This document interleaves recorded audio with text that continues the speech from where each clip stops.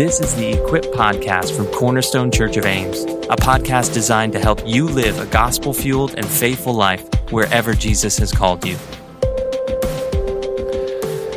Hello and welcome again to the Equip Podcast from Cornerstone Church. My name is Mark Vance. I'm glad to be with all of you. Hope your new year for 2023 is off to a wonderful start. And I hope that you're living in a place of confidence, of calm, of peace in Christ, in contrast to a world around us that seems to be every day a bit more anxious and a bit more fragile. And that's what I want to talk about, is actually the concept of anxiety and fragility, and how actually there's an opportunity for the church to be a witness to the world by simply living with a non-anxious presence in the midst of an anxious age.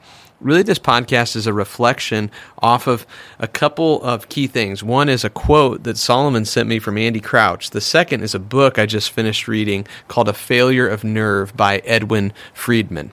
In both of these cases, what I want to talk about in its core today is just a little reflection on how to cultivate a non-anxious presence as the followers of Christ in the middle of an anxious world. Solomon sent this quote to me, and I'm going to start here. It's by author Andy Crouch, the author of Strong and Weak, among other books, The TechWise Family, just a wise leader in the Christian church today. He wrote this: "Whenever I'm with college students, high school students, I want to say, and I often do say, the statistics tell us that you are experiencing extraordinary levels of anxiety, depression, and loneliness. That is not because you are unhealthy people in a normal world. That is because you are normal people living in an unhealthy world." End quote. That phrase, "you are normal people living in an unhealthy world," rings so true to me.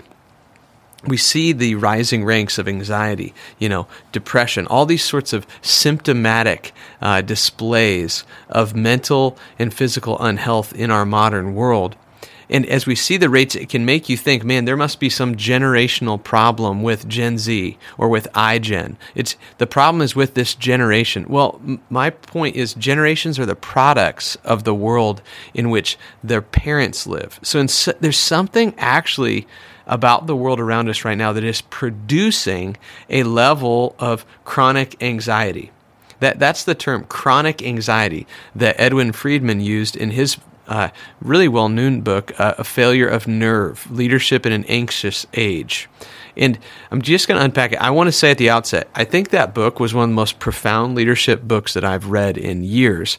It is also not super well edited, and it's a little wordy, and to be frank, it's really hard to read. If you want a little simpler summary of the ideas of Edwin Friedman's book, A Failure of Nerve, Mark Sayers, the Australian pastor and Christian theologian, just kind of translated Friedman's work through a Christian filter in a book that he's putting out called A Non-Anxious Presence. And I think that would be a great book to pick up. So Friedman, in A Failure of Nerve, though, it's his diagnosis of the world in which we live is a world characterized by chronic anxiety that was so profoundly interesting to me. Friedman notes that there are 5 symptoms of living in an anxious age, and I think when I read them, you're going to notice them. So symptom number 1 is overreactivity or reactivity. It's like there's an instant reaction to the newest news cycle. It's up or it's down or it's too high. Things that should register as a 2 out of 10 on the stress scale register as a 7 out of 10. It's too reactive. Secondly, there's a herd mentality. It's a grouping of people together, so it's not just me as the individual, but us as a group that are standing together. Third symptom of an anxious age, blame shifting. Instead of taking deep personal ownership for problems or for social ills, there is a blame on the previous generation or on the system. There's a shift away from personal responsibility to blaming someone else. Well, that's just a product of the environment they lived. A move away from personal responsibility and toward blame shifting. Fourth symptom is a quick fix mentality. You can see this, Friedman points out, in the rise of the kind of leadership as self-help sort of book material. Instead of directing leaders and people toward the steady life of wisdom, you're learning tips and tricks to deal with the pains of modernity. So you have tons of leadership books about how to do life hacking. I don't know if you've even seen that term, life hacking, like how to maximize your life. Trying to give you a little bit better return on the investment of your energy. But you don't see a lot of leadership books about the development of long, slow fix characteristics like character, integrity. Those things aren't quick. You can't microwave character. And so you're not going to pursue that if you're anxious. You want the quick fix. And then the fifth symptom of an anxious age is a lack of character-driven leadership. What happens is an anxious person or an anxious people react by tearing apart their leaders. They actually kind of have this weird counterintuitive thing where an anxious person desperately wants a champion and a hero to fight for them, but they desperately also want a powerful person to blame when their life feels out of control. So they react by tearing apart leadership. These 5 symptoms I think you see in the modern world all around us. Reactivity, hurting, blame shifting, a quick fix mentality, a lack of leadership. They're symptoms of the anxiety of our age. And to those symptoms, the modern world is offering what Friedman diagnoses is 3 kind of main solutions or prescriptions to the problem of an anxious age. So apart from Christ, he's just looking at the broader social world, in the West particularly, so America, Western Europe, things like that. A little sip of coffee there for me. It'll help me finish this. So Friedman points out 3 symptoms there. He says, or solutions rather, to the symptoms of an anxious age. He says, first solution the world offers us is data or information. Basically, the idea is this. If there's any problem, we can take through the internet or through our study tools or through advanced search engines, and we can compile all the necessary data to spit out a computationally sophisticated solution. We've become data junkies. He points out the difficulty of the data junkie mentality, though, because in the fact that we're drowning in data. There's a problem when sometimes there's so much information that it's so impossible to sift through that you can't actually arrive at any sort of concrete solution. So, data junkies is one solution the world offers. The second solution moves from information to safety, and the operational word there is we need leaders who lead with empathy. It is an overvaluing of the therapeutic stance of leadership. Now, I want to carefully explain this. I actually think therapy, like a therapeutic stance from a counselor who listens carefully and compassionately to a person, who offers the person kind of reflexive, here's what I hear you saying, and helps them to move toward personal ownership and solutions. I think that's a powerfully important role. But it is not the only role that should be taken in leadership. And to be frank with you, counseling most of the time needs to be compatible with leadership, complementary to directive leadership. It rarely should take the seat of organizational leadership, because empathy is a very good tool to work with on growing compassion, but it's often a terrible tool to use as the primary mode you operate with as a leader. A leader has to make the best decisions for a whole, and when the safety of the individual becomes the ultimate concern or priority, then often what you get is not movement forward, but a constantly anxious organization, a constantly anxious family who's constantly aware of the possibility of offending one or the other, but unwilling to move forward. So the solution the world offers is data or empathy. And then the final one is what he calls autocratic leadership. This is going to sound a little weird, but when data and information and empathy and safety don't solve, you're going to turn to a powerful, almost messianic figure of leadership who says, look, you're all fearful and anxious and terrified, but I'm your only hope. The world around you is trying to crush you, but you can trust me. And you can see this all around the Western world. The rise of powerful, almost autocratic leaders who embody the messianic hopes of their political organization that follows them. It's the rise of the strong man in leadership is what you're seeing. So this is Friedman's diagnosis in his book, Failure of Nerve, that we live in a chronically anxious age. Or as Andy Crouch puts it, we're not unhealthy people so much living in a normal world, but the world in which we live is full of these unhealthy factors: reactivity, hurting, blame shifting, quick fix mentalities, lack of leadership, and that is producing unhealthy, chronically anxious people. In particular, our high school kids and our college kids are drowning in this. This is the air that they are breathing right now. It's the culture in which they are living. It's a culture that is so full of data and information they can't figure out what's true, so full of an obsession with safety and empathy that they're constantly on pins and needles, worried about the possibility of offending or being offended. And in the midst of all that, they're going to have a tendency to just listen to the biggest, strongest, loudest person yelling that they can follow them, rather than turning to wisdom. So how on the other side then? If Andy Crouch is right, if Edmund Friedman is right, that the world in which we live is chronically anxious, then what I want to suggest is one of the critical tasks of Christian leadership and of Christian churches, of Christian families, of homes, is to cultivate a rooted in Christ, non-anxious presence. To be rooted and grounded in Him. An anxious presence, to use James's metaphor from James chapter 1, is like a person who is tossed to and fro on the waves of the wind. We need to cultivate not an earthly wisdom, but a heavenly wisdom. A non-anxious, calm, rooted in Jesus' presence will be one of the most powerful witnesses the Christian community can give to the world.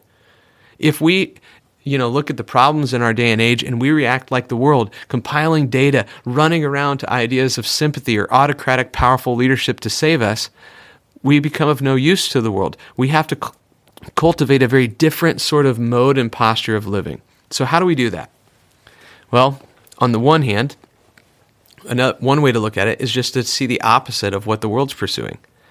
Not data obsession. We don't need more information, but what's the biblical idea of what we need? We need wisdom. Wisdom is the solution. Wisdom isn't information. Wisdom is information processed through what works in God's world according to God's ways. We need an obsession not just with the latest news headlines or the latest studies on how sleep can maximize your productivity, although I enjoy those studies too. What we need is actually to obsess about the book of Proverbs. We need Christians who know Proverbs and wise principles and who embody those principles in the world. So don't just teach your kids the latest stats and tricks of data obsession. Instead, ground them in words of wisdom. The Christian community needs to have a prioritization of wisdom over data. And in some ways, that actually means we need to prioritize experience. Wisdom is hard-earned. You can't just read it in a book. You have to go through pain in life. We need to prioritize that in Christian communities, honoring the wise, the learned, the elderly, the aged, because they've walked with God through pain and suffering. So in contrast to an obsessed age, to kind of combat the chronic anxiety, we need not a data obsession, but wisdom. Second thing we need, not an obsession with safety and empathy, but we need endurance. Endurance. Safety and empathy, as the kind of core values of our age, are built off a premise that says people are fragile, or at least they're very breakable. There was an old phrase, whatever doesn't kill me makes me stronger, but actually, to quote from Jonathan Haidt and Greg Lukianoff's book, The Coddling of the American Mind, their observation is that the way people think today, what we say is, whatever doesn't kill me makes me weaker. That's a dominant idea, that people are fragile, and if you speak to them wrong or treat them wrong, if they go through hard things, it doesn't make them stronger, it makes them weaker. That's not actually what the Bible teaches. The Bible teaches that actually, hard times, we can even say with James 1, we can thank God, we can bless the Lord in the hard times because difficulty produces endurance, and endurance produces character, and character produces hope, and hope won't disappoint us. People made in the image of God are not as weak as they think they are or as they have been taught that they are. That doesn't mean we should cultivate a culture where it's just like rough and tumble and we're ready to, throw words around that could hurt people's feelings just because, you're not. No, I'm not arguing for an angry or an ignorant culture. What I'm saying is we should be teaching young people, college students, that they are actually far stronger, more resilient than they think they are. They have more capacity to push through hard things than they think they have, and that actually the hard things will not weaken them, but will strengthen them. They will endure and come out the other side, not automatically a better person, but a different person. Suffering helps you learn endurance and patience. It helps you realize this life is not just about tomorrow. It helps you to look beyond material things to see the value of the kingdom of God. So I don't want us to be obsessed with safety, but instead saying to people, let's endure faithfully. You're not as weak as you think you are. Faith makes you strong, not weak. So as a Christian community, let's cultivate wisdom in an anxious age. Let's cultivate endurance in an anxious age. And then finally, we need to move away from the move toward powerful autocratic leadership. We don't need some sort of messianic political savior. We need a kingdom of God grounded hope. So think of the three principles. In our age, the world's trying to solve the problem of chronic anxiety with data and information obsession, but the Christian community is going to value wisdom over information. The world around us is trying to solve its anxiety through a safety obsession, but the Christian community needs to value endurance over fragility. The world around us is going to value that powerful, strong man Savior, but the Christian community is going to value hope in the coming kingdom of God. Hebrews 12 says, we have inherited a kingdom that cannot be shaken, that will transcend every human kingdom on this earth. So we don't need a new president to act like our Messiah. We don't need to be saved by a politician. We need the kingdom of God to come in power. We are hoping toward the return of Christ. We try to be faithful in the world in which we live, but we pray toward the return of a Savior who will set up a great, true earthly kingdom where righteousness and justice will reign. Wisdom, endurance, hope. Those are the Christian virtues that are a counter to an chronically anxious age. How do you cultivate a non-anxious presence? Christian, grow in wisdom, grow in endurance, grow in hope. What do people look like who are wise, who can endure hardship, and who never lose sight of the hope of the kingdom of God? Well, those are the very sort of leaders and people we need. The way I picture it is they are anchored to Christ.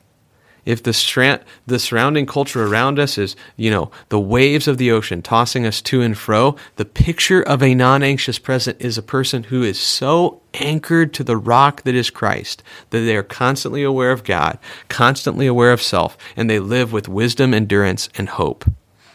You cultivate those sort of virtues by having the sort of anchored presence with Christ where daily you wake up and know He's God and you're not. You start your day on your knees. You remember who Jesus is. You spend more time obsessed with His Word and in prayer, waiting on God than you do just reading the news and, mulling over the latest headlines of how things aren't going right.